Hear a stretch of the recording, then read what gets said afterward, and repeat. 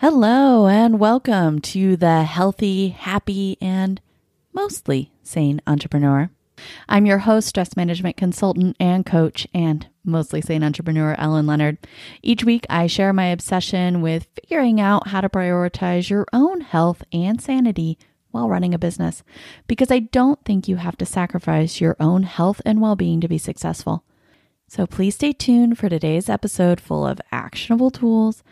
And don't forget to hit subscribe to be sure you don't miss out on future episodes.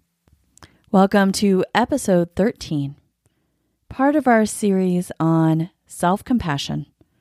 Today's episode, steps to take care of yourself so that you can take care of others. In this episode, you will learn, number 1, why caring for others might make you tired. Number 2, steps to take care of yourself so that you can still take care of others. Number 3, what self-compassion looks like while you're still caring for others. So when we see other people in pain, when we see other people suffering as humans, it uses our ability to empathize as a limited resource.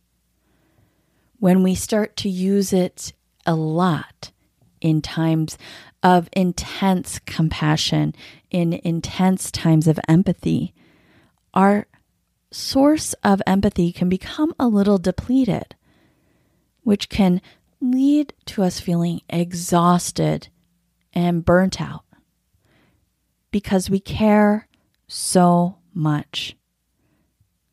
Now, when you become burnt out from using too much empathy, from caring too much, and that is not saying you shouldn't care as much as you do, but when you are caring too much, when you are caring for others, when you are full of love and compassion, it can be exhausting, and that's okay. It can cause us to be a little more easily irritated, a little more quick to anger, and it can cause trouble sleeping. So if you've been noticing some of those things going on for you, it might be time to check in with your empathy. And I am not about to tell you not to care about other people, because that would be crazy and also impossible, because human beings, for the most part, are built with empathy as part of who we are. But if you are caring for others, there's something called caregiver fatigue, where caregivers give so much that they don't have a lot left over for themselves, and they become tired, not just physically tired, but emotionally exhausted from loving, from caring, from giving so much, mentally exhausted. And Kristin Neff, who I've quoted again and again in this series on compassion, a leader in the field of self-compassion, she says, quote, "Caregiver fatigue is not a sign of weakness, but a sign of caring," unquote. And I'll say that again because it's so freaking cool. She says, caregiver fatigue is not a sign of weakness, but a sign of caring.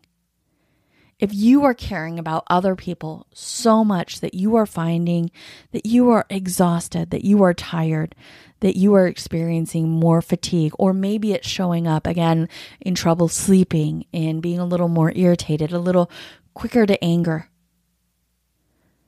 then just know that it's a sign of you caring too much. It's not a sign of weakness. Part of the reason you might be so freaking tired is that you've been caring about your family, your friends, the whole world, and yourself. When we care so much, it can make us tired, and that's okay. Now, of course, I'm not going to tell you to stop caring about people. I am certainly not going to stop caring about people, of loving people, of wanting the best things for them. I am going to try to stay as energized as I can around that, because when I serve, when I get to show up, when I get to care, when I get to embrace that empathy, when I have the energy to do that, I am better. I feel better. You can even hear it in my voice right now that I am more energized by that idea than anything else. So I wanted to give you some tips, some ideas, some strategies, some steps to help you stay with that empathy to help you be able to continue to care, to help you to be able to continue to be compassionate, to love, to give, to serve in any way that you want to. So step number 1 that we're going to work on is setting up some emotional boundaries. Some boundaries to help you not use up your limited resources. And I want to start by referring you back to 2 of my previous podcasts. Episode number 9 had 3 strategies to reduce decision fatigue. This can help immensely with conserving your resources. And episode number 8 had how to stop drowning in information and wasting your time, which has become even more relevant right now in this moment, because what I want to offer you is that one of the biggest things working on our emotions, sucking up our empathy right now, is news and social media. And I know it's challenging when we're social distancing, when we're isolated. You want to stay connected, and I don't want to discourage you from finding that connection or to get rid of these things entirely. I'm talking about setting boundaries for these things, noticing when you feel drained after, maybe watching a news program or reading news or being on a specific social media platform, or even how you're engaging with your social media, right? What are you paying attention to? What are you spending time on? Do you feel supported and energized by that, or do you feel drained? And what is absolutely necessary right now? What do you absolutely have to do for work, for your health, for what you need to know to function? And then how can you set up a healthy boundary with what you don't need, with what doesn't serve you, with what depletes you? Another strategy for setting up some emotional boundaries can be with the friends and family that we are caring for, that we do care about. And no, I'm not telling you to ditch any of your friends right now or to start ignoring people or stop caring about them. What I am suggesting is noticing how you are engaging with people. What interactions are supporting you? And can you have more of those? Can you find a way to increase those? Maybe talking to your best friend every single day is what gets you through the day. Maybe it's calling your grandma and connecting with her. What are the things that energize you? And then notice the things that are depleting you, the things that are challenging right now. And I'm not saying you have to get rid of them. I'm saying just to notice and to maybe try to set up some boundaries there. Is it something you really have to do every day? Is it something you can do every other day, once a week? How can you start to limit that as a form of self-care and a form of self-compassion? The next step I'd like for you to consider in making sure that you aren't completely drained by taking care of others is to really set up some serious self-care strategies. And I'd invite you to consider what works for you. What allows you to feel at your best, to function at your best? What are those things that you can do right now to start taking care of yourself? And I am not just talking about bubble baths and wine. I am talking about having your basic needs being met. I talked about that in episode 12, right? Having our basic needs being met, to feel safe, to feel secure, to have enough food, and then your basic needs that might go beyond that, right? Might go beyond the standard, to exercise, to get enough sleep. What are those things that really allow you to feel good, that allow you to feel supported, nourished? And self-care can also be asking others for help. I know that you have people right now who care about you just like you care about other people. You can reach out to them and say, hey, I'm really struggling. I'm really finding this challenging. Could we just talk?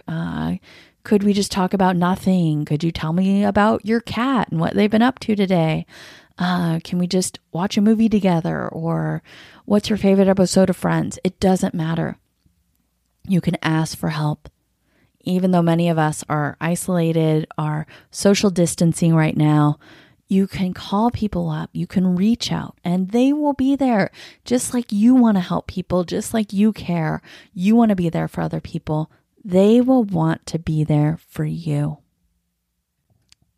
So those are our steps, but I wanted to close today with another Neff quote, Kristin Neff. I know, I'm so obsessed with her. It's not my fault. She knows so much about self-compassion, right?